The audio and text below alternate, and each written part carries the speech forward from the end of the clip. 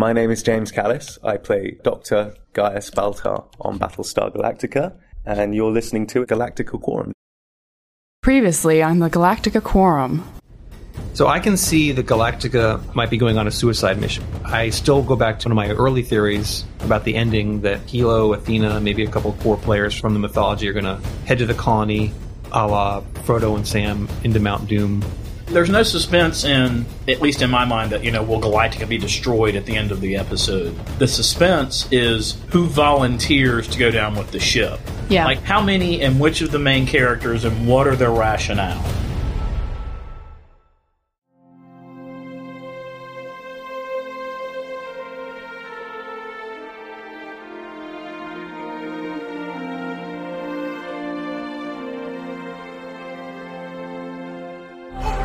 Should I cross? Should I not cross? Should I cross? Should I not cross? Come on, Tori, you're coming along with us. Obviously, it's going to go out in a blaze of glory.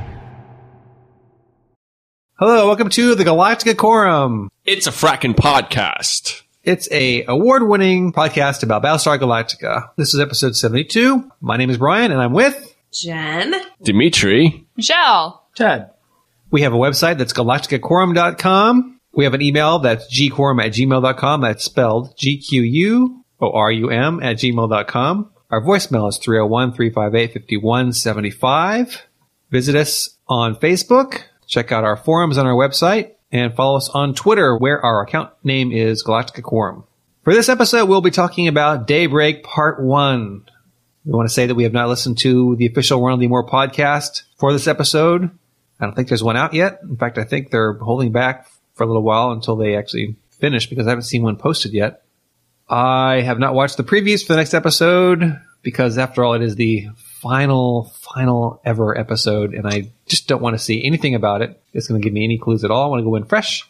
So there will be no spoilers in this podcast, just tons of speculation. I want to mention that we have the Quarries asking for people's submissions for categories and nominees for various topics like best argument, best prediction, best wager, best interview. best innuendo. Best innuendo. she's not swallowing your stick anymore. That'll be good. Go to our website for that. It's in our forums. It's in our forums, yes. FYI, this is a drunken podcast. Yes, it is. Number 2. We Number are 2. Number 2. Yeah, last time we had a drunken podcast was the infamous podcast where we talked about the season premiere of season 4, was it? I don't remember. It was My so house. long ago. Didn't we have one at the bar when it was... Oh, yeah. It was... That was sort of an unofficial, not really commenting about a specific episode podcast. Was that in between seasons? Yeah. It was in the Yeah. off-season. oh. The one I'm thinking of is the one where we were at my place and we were drinking and we had all those big arguments. Oh, yeah, because I was exhausted at midnight. Yeah. Want to mention that we do have a donation button on our website. Don't bring this up a lot, but we do appreciate if you want to send something our way to show us Your love. Your appreciation. And thank you very much for those who have donated to us in the past. This week we're going to talk about Daybreak Part 1. Next week is Daybreak Part 2. After that, we have more shows coming up. Just because Battlestar is ending doesn't mean we are ending as well. We have a lot of material coming up. We have interviews with the production department coming up.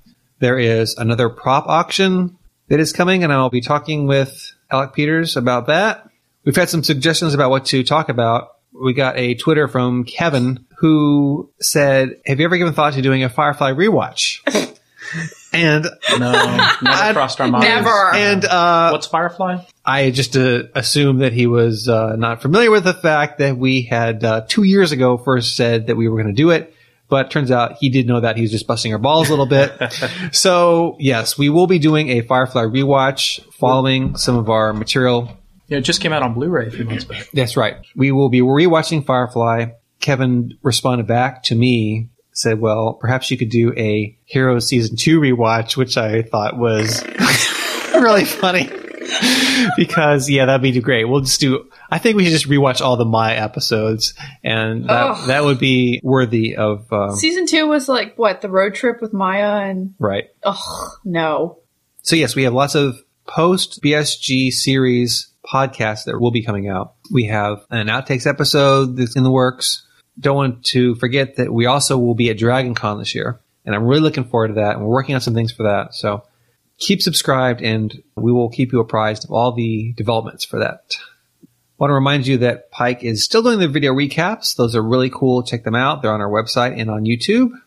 By the way, I'd like to compliment Pike on picking up the Doctor Who Vortex thingy because he's right and we should have said Doctor Who in our recap. What was that? It was the one where you were saying that Ellen had the Matrixy entrance. When she was being resurrected. But it was very Doctor Who, so I'd like to thank Pike for picking that up. Oh, okay. I didn't write it with that intention, but if you picked it up, then that's cool. Well, you don't watch Doctor Who, so Right, you wouldn't right, have known. right. But yeah, Pike picked it up and he did a good job. Cool. Go Pike. Go Pike. For podcast plugs, just want to mention the Two Guys Talking Network are covering 24. Be sure to check them out. They're at twoguystalking.com. That's the number 2 guystalking.com. Before we move into our discussion of Daybreak Part 1, we got some emails from the previous episode. We got one from Rainey where she says, "Oh my God, OMG, why is there still hate for Hilo having sex with Boomer and not knowing that it was Boomer? Why the hate for Hilo? Yes, he had sex with another woman, sorta, but I don't think he would have picked it up that it wasn't Athena. Number 1, he went into that bathroom horny looking for sex. He was gearing and ready for hot public sex. He was not in his right mind to be looking for cues that his wife is not his wife, but Boomer. Why would he think that? Number 2, way back in the series, Hilo was on a base ship and one of the Eights comes up to try to comfort him. She says that they had taken Athena's memories of their relationship and implanted them into the rest of the line. This means the Boomer would have also received his information and would be able to use that to her advantage of manipulating him. Also, about the suicide mission, did you guys miss Hera playing with the ships? One crashes into the toy Cylon base ship. Got another email on this subject from Patrick. Last season, when some of the crew had gone to the base ship, he was sitting down and rubbing his neck and shoulders. Then an 8 came over and started rubbing his neck and shoulders for him, and she said something about having downloaded Athena's memories. So he didn't think that it was a big deal for him to have not noticed either, but he says, that being said, Hila could have said something like, "Hey, where'd you get that new bra?" All right. Here's the thing. I concede, because I know these are both directed at me.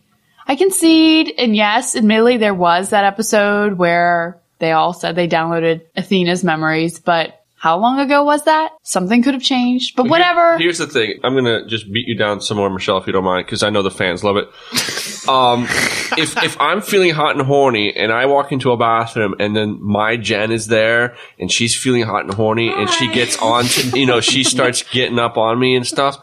And I know there are other, Jens in the fleet, but I'm not going to think that this Jen who's getting up on me is one of the others. I'm going to assume that she's getting up on me because she's my wife.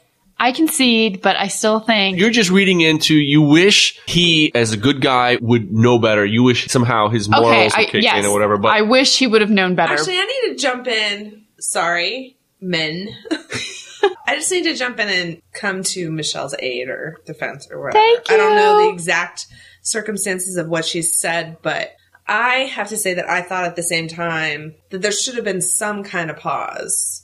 Because the reason that he fell in love with Athena is because she's Athena and not Boomer, right? Both he and Tyrell fell in love with different women.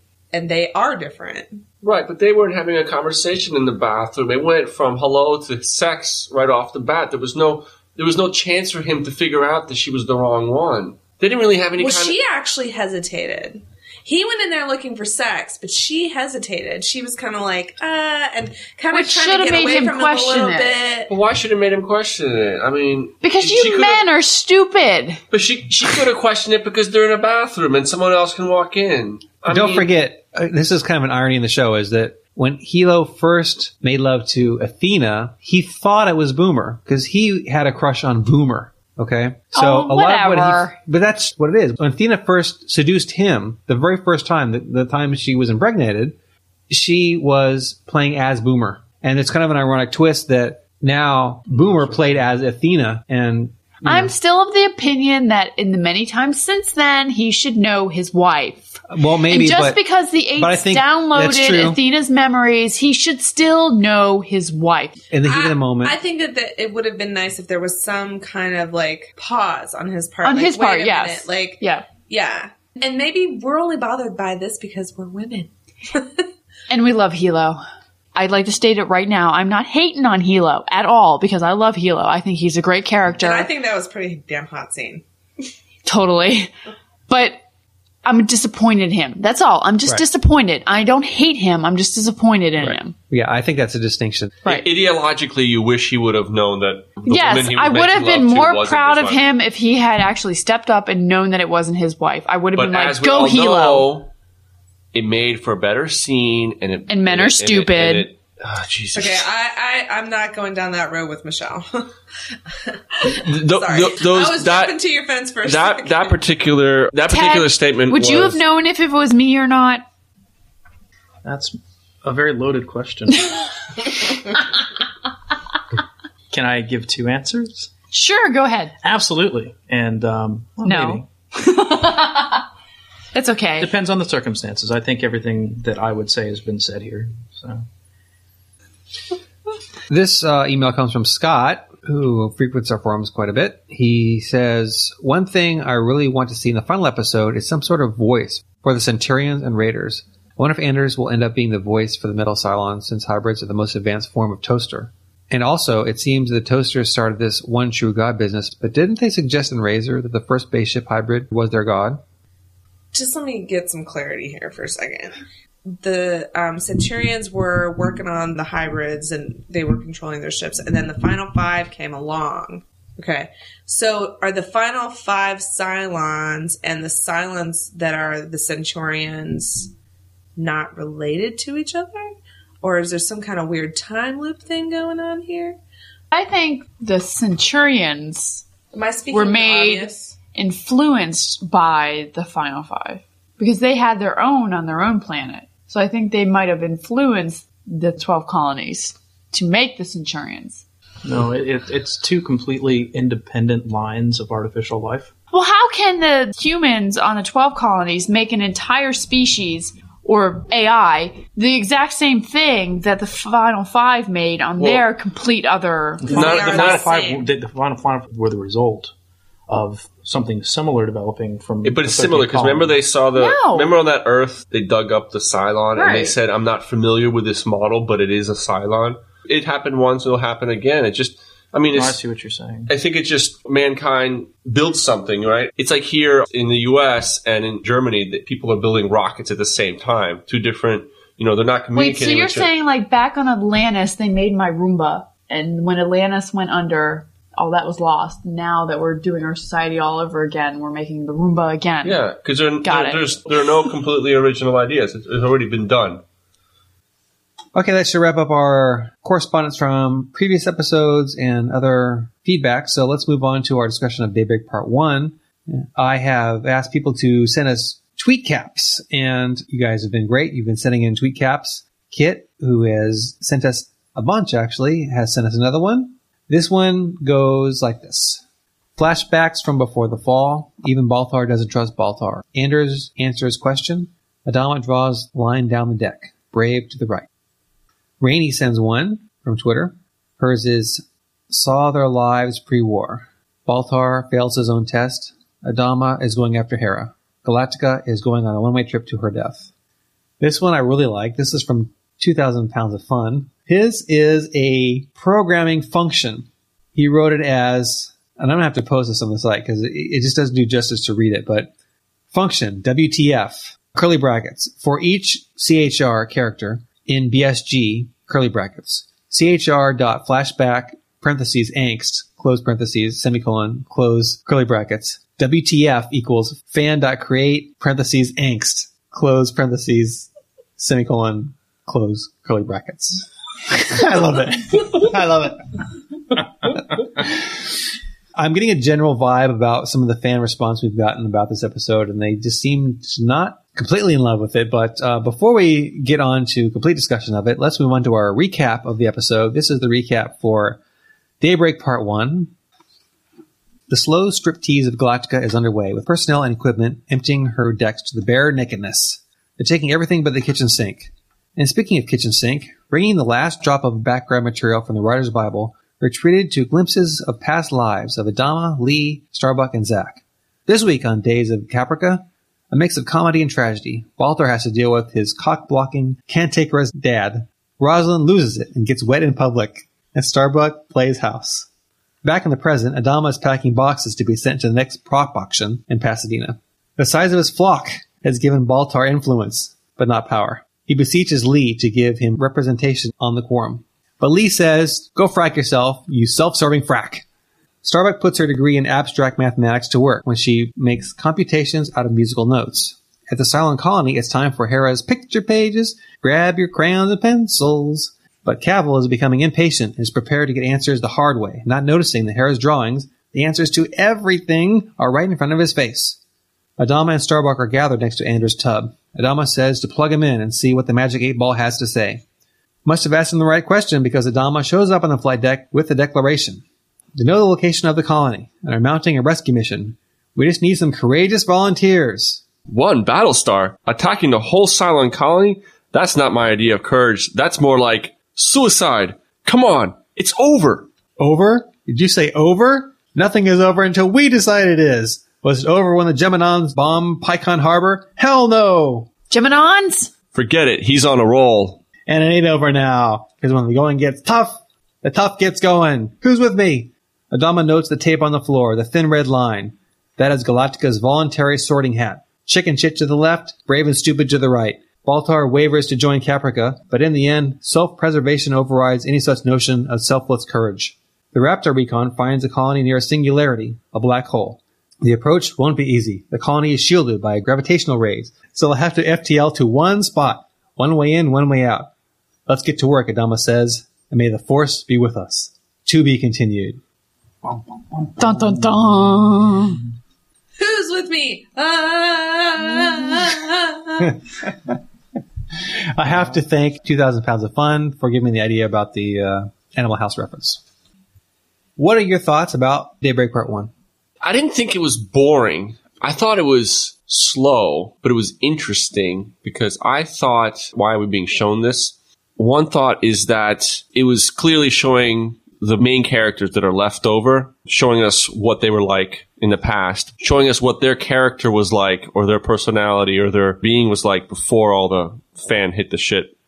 Or, watching this show and it's almost over, we've all come up with our own, what we think these characters' character is like. And so this was the director's way of showing, were you right or were you wrong about who they are? Because people change in war. And they've been in war. This whole running, it's always been war. So people change in war. So I thought they've changed to here, but their underlying selves is this what they're showing at the beginning. You know, the president, she lost her sisters and her dad, and the baby was coming. And so she lost everything before everybody else lost everything.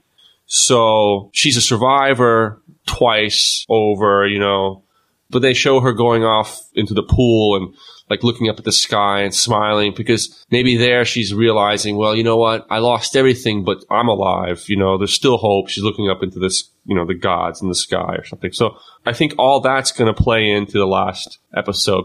I think the only interesting part was the fact that they showed Rosalind losing her sisters and her father and nephew or niece. To me, that was the only interesting part of the first part of the show because you knew right off that when the war hit, she had nothing that she lost because she had already lost it. I think that was really the only interesting part of it.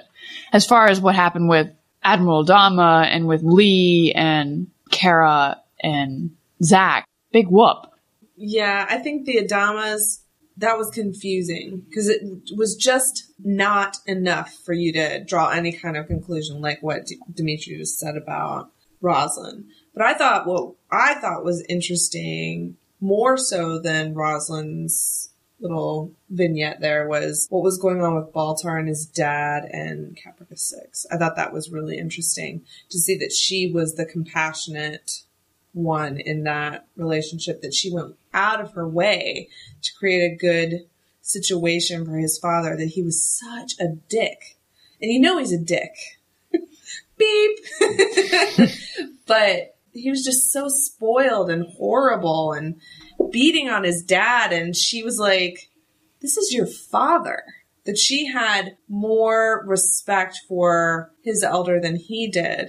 And it's the same thing, right? He's been doing the same thing throughout the entire show. He's been looking for something else than his past. He's always trying to make a better situation for what's in front of him and never looking to what is behind him and holding on to that tight. He's always trying to get away from it. Where she saw value in something that was his that she doesn't have. You know, I mean, she's got the 5, but she didn't know that at the time. Ironically, she then destroyed the colony, so he burned with his farm. But I just thought that was interesting. Maybe this build-up was either to show who they were then. We know who they are now because of this battle. And so maybe the next thing, maybe they were showing like Baltar's been a bastard the whole time. And he was a bastard back in Caprica. It's not like this war changed him. He was always this way. So maybe it's a setup to say he's been a bastard this whole time, and now it's Judgment Day. Which way is he going to go? I mean, I don't want to jump the gun, but he was standing on the shit side of the red line. And he had that look on his face, like you could kind of sense that he wanted to go, and his girlfriends were looking at him like, are you going to go? So maybe the last 2-hour episode will be kind of a reckoning. Are you going to like step up and be the man that your father always thought you should be, or are you going to just dwindle away and be the a bastard everybody knows you are? Yeah, because that's the question that Leah Donna just asked him. Have you ever in your life done something out of pure selflessness that you knew you weren't going to get something out of? No. I'm not sure what this means, but there's so very little hours left in the series. There's no time for filler. So I think everything means something. I don't know if the flashbacks were really that worthwhile. I mean, for them to show something, it should have been something that we hadn't really grasped before. And I can see the Rosalind portion of it where she had more loss than anyone else had. But to this point, there was the little bit with Lee where he stumbles in and he has that line about, I double dare ya. Like something had happened. We'll probably see that in the next episode, what that context of that line means. But even then, I don't know if that really matters so much. Like we know that he had a connection with Starbuck from the beginning. And I don't know if that really adds so much to the story, unless there's like something so new that just makes it matter that much more. I don't know if it matters that much. Well, it's kind of interesting, for instance, like the Admiral Adama, when he's having that meeting with a guy and he's like, just go, it'll be an hour of your life. So, where is he going? He's going up to decommission the Galactica. So really, it almost seemed like at that point in time, he wasn't really into it. He wasn't really into the Galactica anymore. Maybe he was tired of that commission or he was just ready to move on. But now he's in the place where it has to be decommissioned because it is falling apart, but he's really, really attached to it. It gives you these juxtapositions. I think it would have been more interesting if this were a 2-hour episode and we saw the other sides of each of these vignettes. Clearly, there's more to Lee stumbling around drunk and shooing a pigeon out of his house, hopefully, or that was a waste. Yeah. And what happens after Six has created this wonderful situation for Baltar's dad. And I think that those scenes between those two were less about him and more about her. It's interesting to look at Six in this context, in the miniseries, because in the miniseries, you can take what she did in that, which was she saw a baby in a carriage and she said, oh, how wonderful. And she snapped its neck. And then in this, she takes care of Baltar's father to send him off to a place where he can be a farmer again. But the end result is the same. Can you say that she saw mercy? She kills the baby and because she doesn't want it to be dealing with the oncoming apocalypse. And then with him, he had a few weeks at best where he was happy again before her brethren torched the planet. What does it tell you about her character? Is it consistent? I think they're conflicted. Why? Yeah, that's what I think. Just like Boomer's conflicted, right? Boomer took Hera off the Galactica and took her back to Cavil because she's doing this duty for her general. But then she's there and Cavil is like, all right, it's time to, start figuring out what this Hera is made of. And Boomer's like, but she wants her mommy. So all of a sudden she's compassionate. I think it's just showing that they're conflicted. They're human and they have compassion, but at the same time they're machines and they don't. And so I think they don't know where to go. I don't know. I mean, honestly, I looked at that whole scene with the Six not quite as caring. I looked at it more as like a way for her to get back into Gaius' life, as a way to just leverage towards her end goal, getting into the base, because she was about to get kicked out of his life completely. How could she have gotten herself back in? About the only way I guess she was able to come up with was to do something for her dad to impress Gaius. I agree with that. I think it's mainly just her trying to gain his trust. Manipulation. Yeah, yeah. I agree with that. I think I was more struck by her reaction to how he treated his father when he was there and yelling and telling his father that he was a bastard and he was beating on him with newspaper. And she was looking at him like, what the F is your problem? It looked like a true look of, like disgust. True like, emotion of disgust, he's your father. She said that. This is your father. That was what struck me more. But I guess we'll know next episode. Let's just sample some of the emails we got about this episode so far. The first one I have is from Leo, who writes, I can't help thinking Baltar will play a pivotal part in the finale. After all, he is the one who's holding Hera in the Opera House vision. Perhaps he was brought back to life by Starbuck to fulfill an important role. I think he survived the nuclear blast in the miniseries. He died, but whatever that's been manipulating them all, paraphrasing Ellen Tigh, put him back on Caprica. Maybe he and Starbuck can see head people because they've been resurrected, quote unquote. I didn't actually think about Baltar in that, but I guess he could have technically died in that blast when Caprica is protecting him. But my thought was that after the last episode when Baltar reveals her as an angel walking among us, I kind of thought, well, maybe he's right. He can see Caprica as his head six. She protected him during the blast. Starbuck protects everyone, dies in the protection of the fleet, and maybe she's actually ahead Starbuck for everyone because she's an angel. I think Baltar's going to cross the line in this next episode. He has to. Yeah. Because he's going to be in the thick of whatever happens when they go to rescue Hera, right? Yeah. They're not going to have like a big, massive plot twist with the people that stay behind. Yeah. It's just not going to happen. But I still think Baltar's only going to do that for selfish reasons. I mean, if you saw him in this episode, he was just kind of like, should I cross? Should I not cross? Should I cross? Should I not cross? And he looked like he was struggling with his own personal, well, if I cross, what will this gain me? Well, that might be just what they do to have him be the pivotal character in the series. It's a testament to this series and the writers and the producers that even to this point, we don't know who the protagonist, the one person who will push this to the conclusion will be. And it could well be Baltar that is the one that, to this point, Lee said, have you ever done anything that wasn't for your own self-interest? And he couldn't come up with a good answer. And so it could be in the next episode where he finally does something that says, I'm going to do it now. And that will be what pushes them over the edge and lets them, quote, win, or in terms of plot climax, push them over the edge. Or it could be, someone else. It could be Adama. It could be Starbuck. I'm actually hoping that Baltar crosses the line and does a selfless act. I hope that happens. I almost feel like it might be just because we've got to the 11th hour and 59 minutes where he's, to this point, yes, he's done good things, but it's always been with him benefacting from what he's done. And if he just does one thing, now the question is, how does he do it? Because he is not with this other group. He didn't cross the red line. He is with the Ragtag fleet, not with the Galactica, which we presume will go off to this other mission. So what happens? But I think that the last scene there, where they're on the line, he had that look of, should I go or shouldn't I go?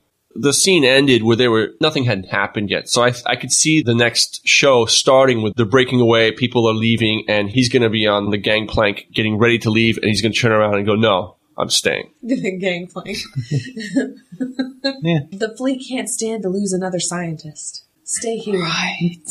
Because we need him so badly. That was something that kind of bugged me, was that Starbuck was the one who was doing this computational analysis of the song, and he really almost thought, well, this should have been something that Baltar was doing.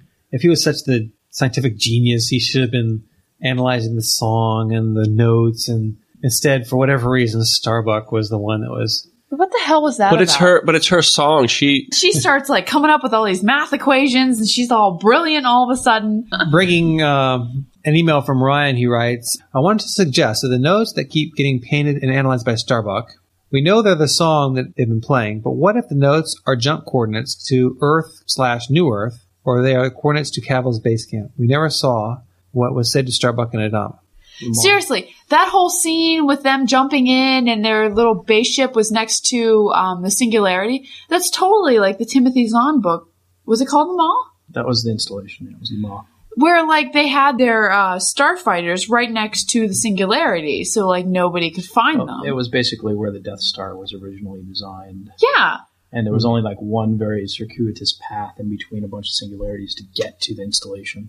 Yeah. Either way, it just reminded me of that thinking, book, and I thought it wasn't very original. Well, my thinking was, when she started doing computation, was it was somehow would turn into coordinates to a place to park the Galactica or a place to settle, or B, it was some sort of code, of DNA code of this is what you need to do to make everything work between humans and Cylons, the hybrid DNA code, use this, go with it. Why can't we just go back to it's just the notes for the song? Why does it have to be some math computation? It has to be some math computation because otherwise, why would Hera know it? It's a message. It's a message. It's a message coded into music. Music is math. She did have a whole pile of papers of little dots. Quite a bit more data was present there. Maybe there are star charts.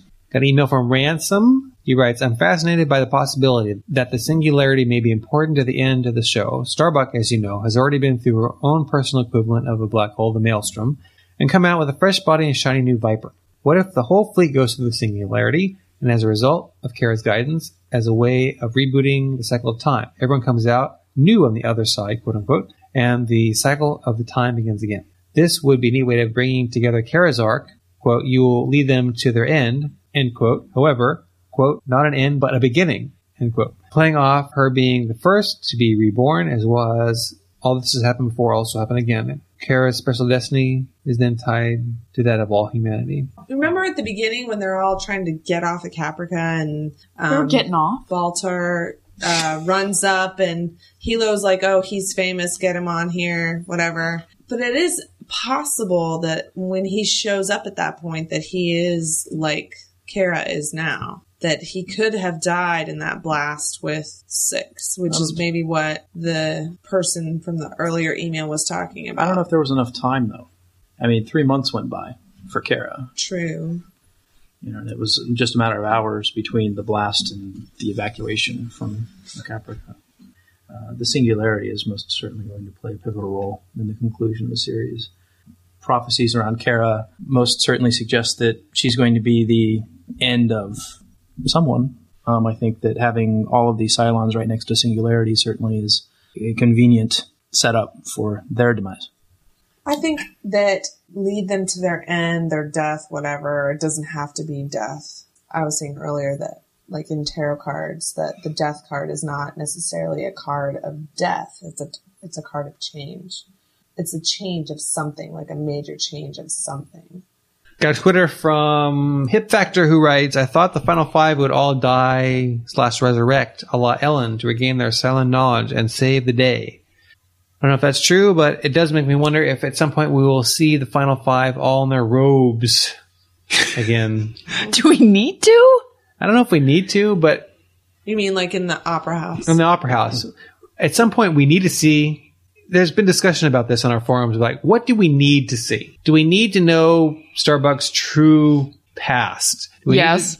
I don't know if we need to. Some portion of it. Well, have we seen that already? Some of it, at least? We still need to know. We can infer some of it. Maybe we can debate it, but I don't know. We need to know what she is. Yes, okay. We need to know what she is. But one thing we need to know is what the F is up with the Opera House. Because Baltar has been in it, Hera's been in it, Rosalind's been in it. What's up with the Opera House? And when we see the final 5 in the Opera House, if we do, in their glowy robes, what's going on and what's going to happen? Well, what if the Opera House is just sort of a projection, just like all the other projections that the Cylons are doing? What if it's just a metaphor for something else? What if it's not actually an opera house?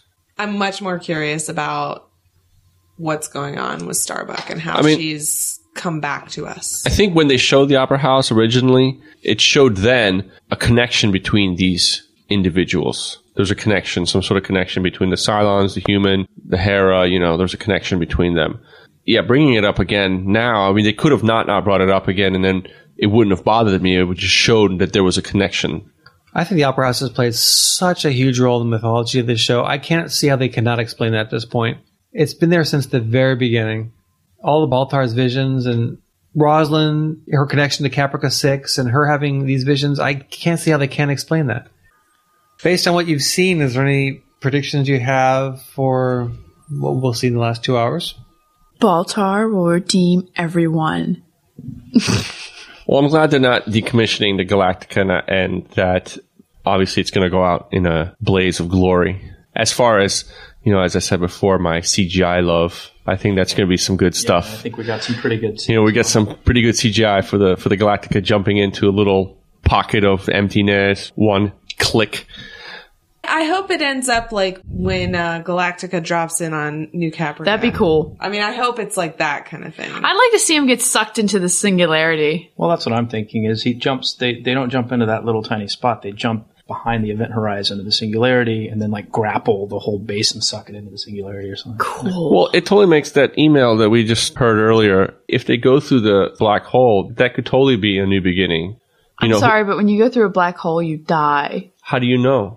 You pretty much die. We don't know that. Well, sci-fi, lots of sci-fi. You can be damn sure that they talked to Kevin Grazer, their scientific advisor, about this whole black hole thing. And, I've read books about black holes and what happens when you get close to the accretion disk. And when you get sucked into a black hole, it's not a pretty thing because you basically, like, the closer you get, the forces pull you to such a degree where within a split second, you could be kilometers apart from the tip of your toes to the top of your head. And you're like millions of kilometers apart because of the forces that pull you that fast. And so, but it happens really quick for you. But for observers on the outside, it's like, wow, it's taken a long time for it to happen. But anyway, it's whatever. But in other sci-fi stories and movies and books, black holes are time travel portals. I mean, there is no FTL drive either, Dimitri. right? It's a wormhole. Not a black hole, okay. A wormhole. It makes you wonder just how scientifically accurate they're going to be. Because if they're scientifically accurate, if you start falling in, you're going to be split apart really fast. Maybe they just think it's a singularity. I mean, but I'm saying, this is a sci-fi show, so they know themselves what a singularity, the black hole is. But also, there is no such thing as FTL. You can't go faster than light. Right? And so who knows? Maybe the show ends with them jumping, falling through, and then maybe someone's spouting theories about you can pass through it or whatever. There's no way. I don't think there's any way you can FTL from a black hole. If you look at the nature of this sci-fi show, it's a hard sci-fi show, but the nature of the technology and the nature of how they've presented, it's based in science. It's really based in today and here and now and what we know. Really, the only exception to that is FTL, as far as, any of us here can think, right? Following that, I would think they wouldn't go the avenue of using the black hole as a mechanism of escaping from wrapping things up properly. I hope not. A couple episodes ago, I mentioned something about the possibility of Galactica falling through a mandala, and I still see that being a possibility, being that a black hole with its accretion disk being a spinning kind of vortex itself. And I kind of regret not saying something about a reference to the Black Hole movie, the Disney movie from like the late 1970s, where they fell through this black hole. Do you remember, guys? You remember that movie? It was 1978. Yeah. Thank you, IMDb Ted. Thank you, my nerd husband. But we probably own that movie. I think it's TMDB, Ted Movie Database. Yes. Just overall, reactions so far, at least on our boards and an email, have been somewhat lukewarm to this episode. Got an email from Twiggy, who writes, he was a little disappointed with Daybreak Part 1. It was slow and didn't seem to push the story forward at all, he writes. Although it was nice to see Racetrack and Skulls back in action again, I guess they're saving everything up for the 2-hour final episode. I just can't see how they're going to tie up the whole Kara thing with all the other things that are going on within the episode. I mean, is it going to be like a 5-minute conversation like, oh yeah, Kara's this. Here you go. You can't just throw it in there as like a side note. And I just feel that's what they're going to do with it, because the whole main story is going to be sending the Galactica off to get Hera. How can you just have someone come in and be like, oh, Kara, by the way, this is what you are? Well, but what she is tied into Hera, right? Because of whatever we assume. Hera's drawing these dots that are the same music that she learned from her father, who was the 7. Maybe. We're assuming. But hello, he's the 7. Her father is the 7. And so they're connected then in a very tight way because they're both Cylon human hybrids. Even if she is a Cylon human hybrid, though, you still have to explain how her body was on the planet and how she came back as who she is right now. But I think it'll all happen all at once. Whenever they get there and they've either taken Hera apart or not. It better be at least a decent enough explanation to the point where I don't think it's a side note. I think it's all connected. So it won't be. And hopefully they won't dissect Hera. That would be stupid. Well, in the final 2 hours that are remaining, I have to think they are going to do some more flashbacky type of scenes again where they do... To finish the other half of that. Because we haven't heard why did Lee come in saying, I double dog dare you and fight the pigeons. And we're assuming that Adama was talking about with his hour they had to spend somewhere that was to go back up to the Galactica, but I assume that he was already commanding the Galactica. Well, he was wearing a suit and tie. And he was wearing a suit and tie, but they say we're pulling you out of reserves? I don't know. I think that this episode felt like a really big character building episode. And by choosing which side of the red line you're going to go on, that's a big character moment. So I think that were there any surprises with that, though? Who are you surprised with that didn't go on that what side? Like Lee, duh. Rosalind, duh. Adama, duh.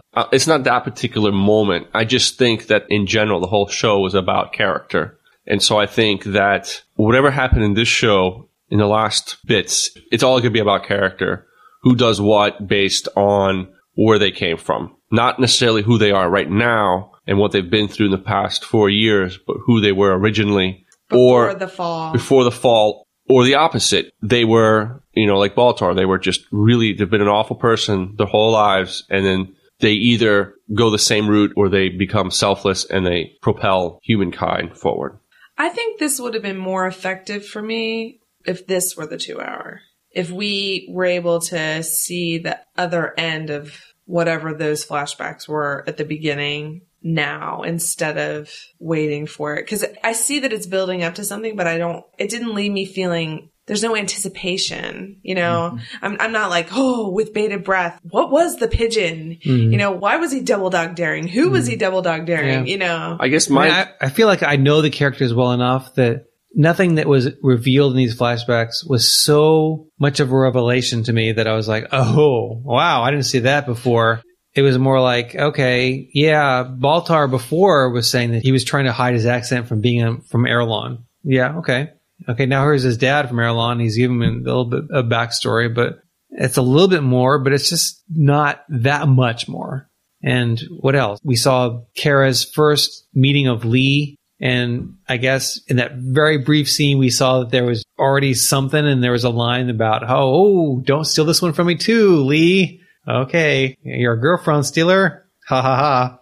Yeah, we know what's going to happen. It wasn't that much of a revelation for us. Precious minutes are remaining in this series, in this fabulous landmark series, and I just wish that there was a little bit more... Better use of time. A better use of time. Yeah.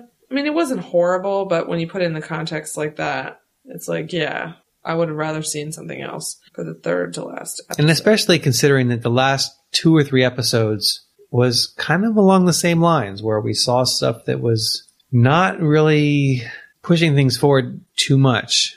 I've been saying for a while that I wish we had another season so we could have stretched this out a little bit more. But the last 3 episodes, they've been more like slowing things down and just not progressing very much. And I think they could have. We have 1 episode to go.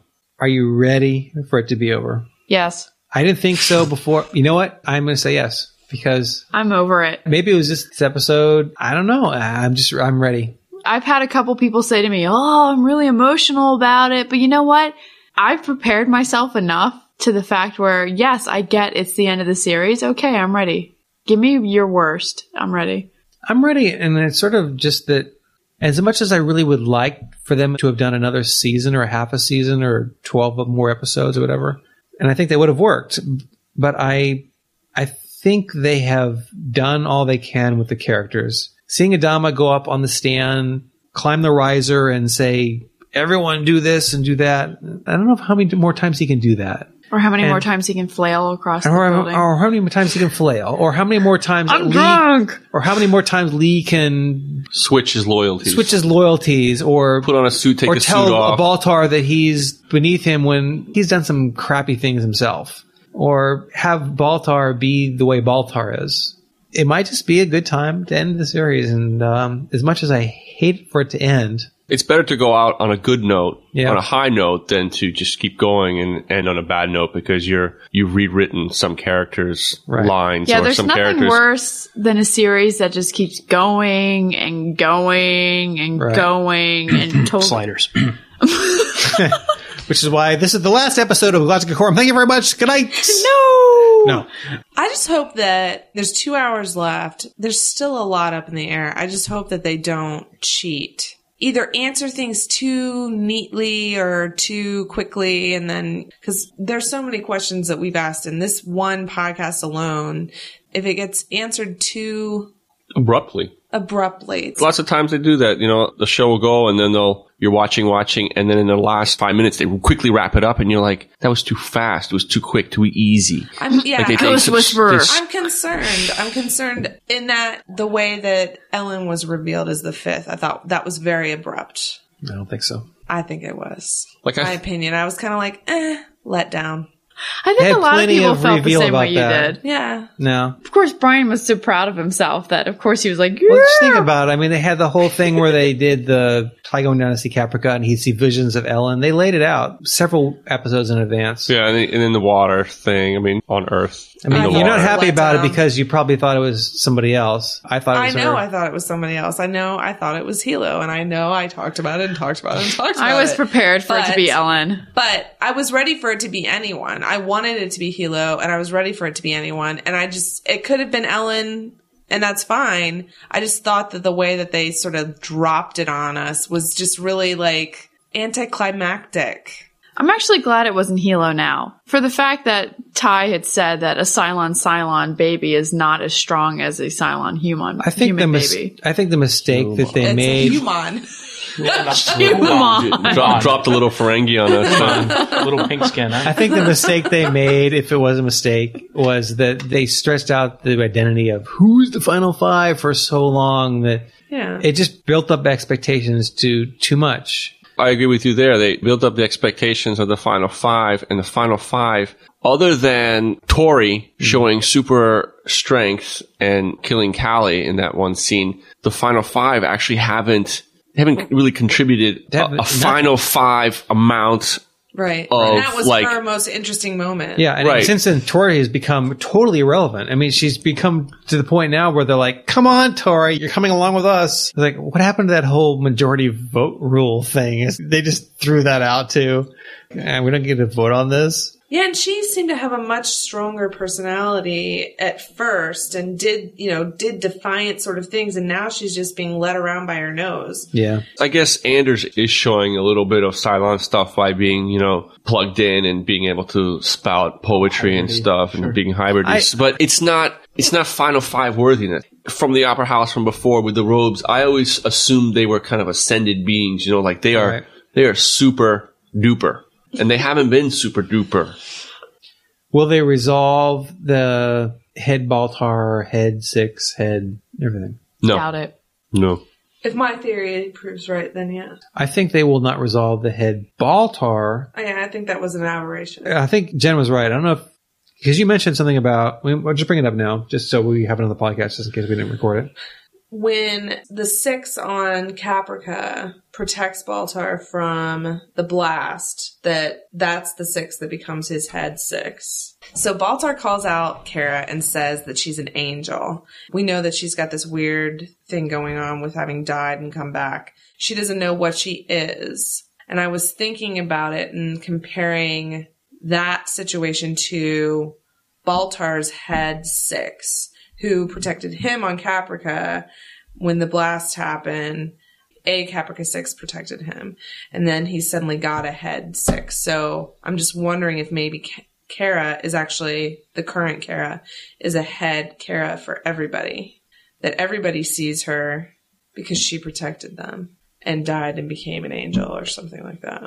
That'd be pretty trippy because then a couple of weeks ago, Kara the head would have had a head of her own, her father. That would have been trippy, yeah? Head with a head. Yeah, I mean, he did end up being a head Daniel, right? What was the name on this CD? Draylead Thrace. Draylead. Live at the Opera House. The Opera House. And you try to scramble Draylead into something else, right? What did you Right. scramble that into? I didn't scramble into anything. Draylead didn't really No, it was resolve Dylan. anything. Oh, Dylan was what I rearranged into Daniel. Like Bob Dylan? Bob Dylan. Yep. yeah. I think that these head characters are protectors, angels. I've always thought that the head characters were just inner voice. A situation comes up and you're talking to yourself, well, should I or shouldn't I? The shouldn't I is you're talking to somebody. And so that's what I always thought. It was just a way for the show to show these people talking to themselves, Yeah. trying to figure stuff out. I don't know if I buy that entirely just because the head 6 so often says things to Baltar that are so off the wall for him.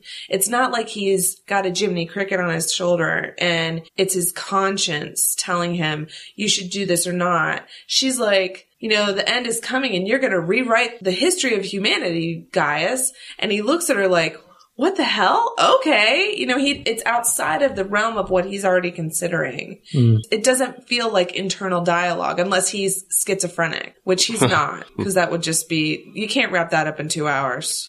2 hours, wrap it up. I think they can do it. 90 minutes is a long time. Of course they can do it. It is, Just as long whether as it's going they- to be satisfactory. You As just long can't- as they don't Waste a second. waste a filler. second. And for some of us, and judging by some of the feedback we've received via email and posts on our forums and whatnot, flashbacks of backstory, which we're kind of familiar with, does not constitute Not wasting a second. wasting a Yeah. second. Season finale. we need caliber. to Let's get forward momentum. move forward, keep it going, Waste Every no- single word that is spoken by any single character has to be waste nothing. just We perfect know on they're spot. gonna have some flashbacks in the next episode because they have to wrap up the weirdness that they started in the last. Yeah, the weirdness So with the pigeon, that really was just the second weirdest. half of those flashbacks better be really revealing in some way that we haven't anticipated. Or, I mean, they could possibly wrap up the pigeon thing with something in the now where I have no idea, but there could be some reference to a pigeon. If this is the middle of the season and be like, okay, let's analyze some of the events that happened in this episode. Rosalind hearing the name of her blind date, Sean. Jen said, I said that one of the two policemen that came to tell her that her family had died was Officer Sean. Okay. And that blind date is with Sean Allison. and then I was like, well, the pigeons. Who knows what the pigeons can Yeah, mean? what the hell? The only thing I could think What of the was frack, Michelle. like pigeons are flying around. It's like, what is this? Like the unicorns from Blade Runner. Interpret that as you may. We don't need this kind of stuff right now. Let's move forward. Yeah, it's a weird sort of place. I mean, is a pigeon a good metaphor or a bad metaphor for anybody? The Chinese, the Greeks, I mean, anybody? I mean, What if it was a head pigeon? A silent pigeon. There you go. I guess in terms of grades, this is one of those where if ever there was a show where you almost had to see what came afterwards, this was it. Absolutely. If I had to just grade this episode as an episode, Not so much. well, it's kind of like you can grade this episode, and then this is the first part of your essay, and then next week is your second part of the essay. You put the two grades together, multiply by 2, divide by I mean, 2. the and first 15 minutes of it, I very much was feeling that the flashbacks Could have been a webisode. could have been a webisode, exactly. And towards the end, it picked up a little bit. I thought the bit where Anders gave the location of the colony off screen, and then the device where you heard the characters say that he had given them the location and what they needed to do, almost was kind of clumsy, the way they moved from character to character. Hot Dog said, I know, kind of freaky, right? Yeah, that just seemed clumsy to me. The more I think about it, the more I want to grade it lower, but B- is the lowest I'll go. See, I don't even think I can give it a grade just because of the fact that I know it's leading into something. You have to give it a grade for this standalone. I don't It's the wanna first give part it- of your essay. But it's a to be continued. Well, you can change your grade next week. Well, that's not how my teachers did it. You're not your teacher. All right. Well, while Michelle is battling with her morals, you guys already know I watched the show very much on a entertainment. How entertained was Dimitri? And so I came to the podcast thinking, well, this was an A, right? But then as we've discussed it, and Brian, mentioned that the first 15 minutes, which was slow, I thought it was very character building. Brian, said, well, nothing new was revealed. We kind of knew about this and that and the other. And then I was thinking, well, all right, well, now it's it's slipping into a B. But as the show went on, it started slow, but then, kind of build. And then at the end, it was very, Independence Day, and, we're going to go and fight the aliens and that sort of thing. And I'm all jazzed up. I'm very much looking forward to next week's episode. So just thinking about next week's episode and how excited I am and that whole hangar scene, I'm back to an A. But just as an entertainment value and the excitement that I have. So it's really, my A is built on the excitement I have for next week. So I thought this was a standalone episode, Dimitri. It is a standalone episode. But you're supposed to grade it on a standalone, not for your anticipation for next week's. Oh, snap. You did just say that to her. All right. Yes, you did. B+. I'm going to agree with the B's on this one. I actually did like the first 15 minutes just for the fact that it showed that Rosalind, she had nothing really to lose when the war hit. Other than that, it's a B. I think that overall, I'm leaning towards a B, B-. I think that when you put it in the context of this being the second to last episode of the show, it just wasn't as exciting and it wasn't as building and revealing as I would like it to have been. So I'm definitely going for a B-. I thought about actually going C, but we'll see if that grade changes next week. Yeah, that's basically what I was saying. Considering how close we are to the end, it was fine. It wasn't like the boxing episode where I was just like, what the hell? But it was an hour. There was a lot of wasted time. I wanted more out of it. It was fine. So I think I'm actually going to go to a C+. But next week may change my mind. Again, we were at Dragon Con and we were at the prop auction, and we heard from actors and we heard from production people who all had nothing but just incredible things to say about the finale, how everyone had a chance to shine. That was a direct quote. And that there was a lot of cool stuff going on. And so there's nothing that leads you to believe that there will not be a reason for the last 2 hours to be just amazing. Maybe that's setting up expectations really high, but for this series, I can't see how that wouldn't be what we would expect anyway. So I would hope so. Just because going back to your conversation with Tomo, and he said that the last time we're going to be like amazing and so emotional and like over the top crazy stuff. And there've been a couple of episodes throughout the last 8 that were like, meh. So I hope the last doesn't disappoint. Because it's a lot of time and effort invested in this show. Right. Next episode, we will be discussing it in great detail. We will be doing our regular podcast, and we will be doing extra podcast following that, where we take in all the fallout and analyze what we've seen. And again, we have lots of episodes coming up with interviews from production staff. We have another prop auction coming up. We have Dragon Con coming up. And then in terms of non-Battlestar podcasts, we have other shows, Firefly Rewatch, etc., that we'll be doing as well. So stick around. Our email address is gquorum@gmail.com. Voicemail is 301-358-5175. Be sure to send us all your voicemails and comments about the last episodes. Until next time, the jump clock is running. We'll see you next time. So say we all. Bye-bye. Woo! Clap. I think we're not qualified to do the drunk podcast.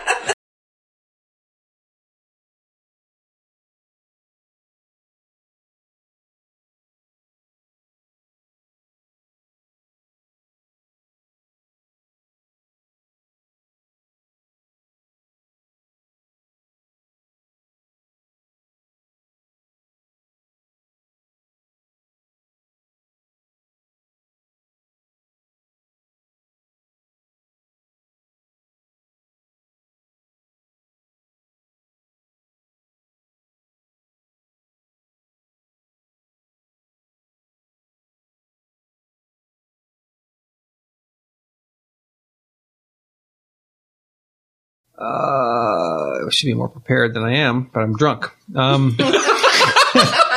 As are the rest of us. So say we all. So say we all.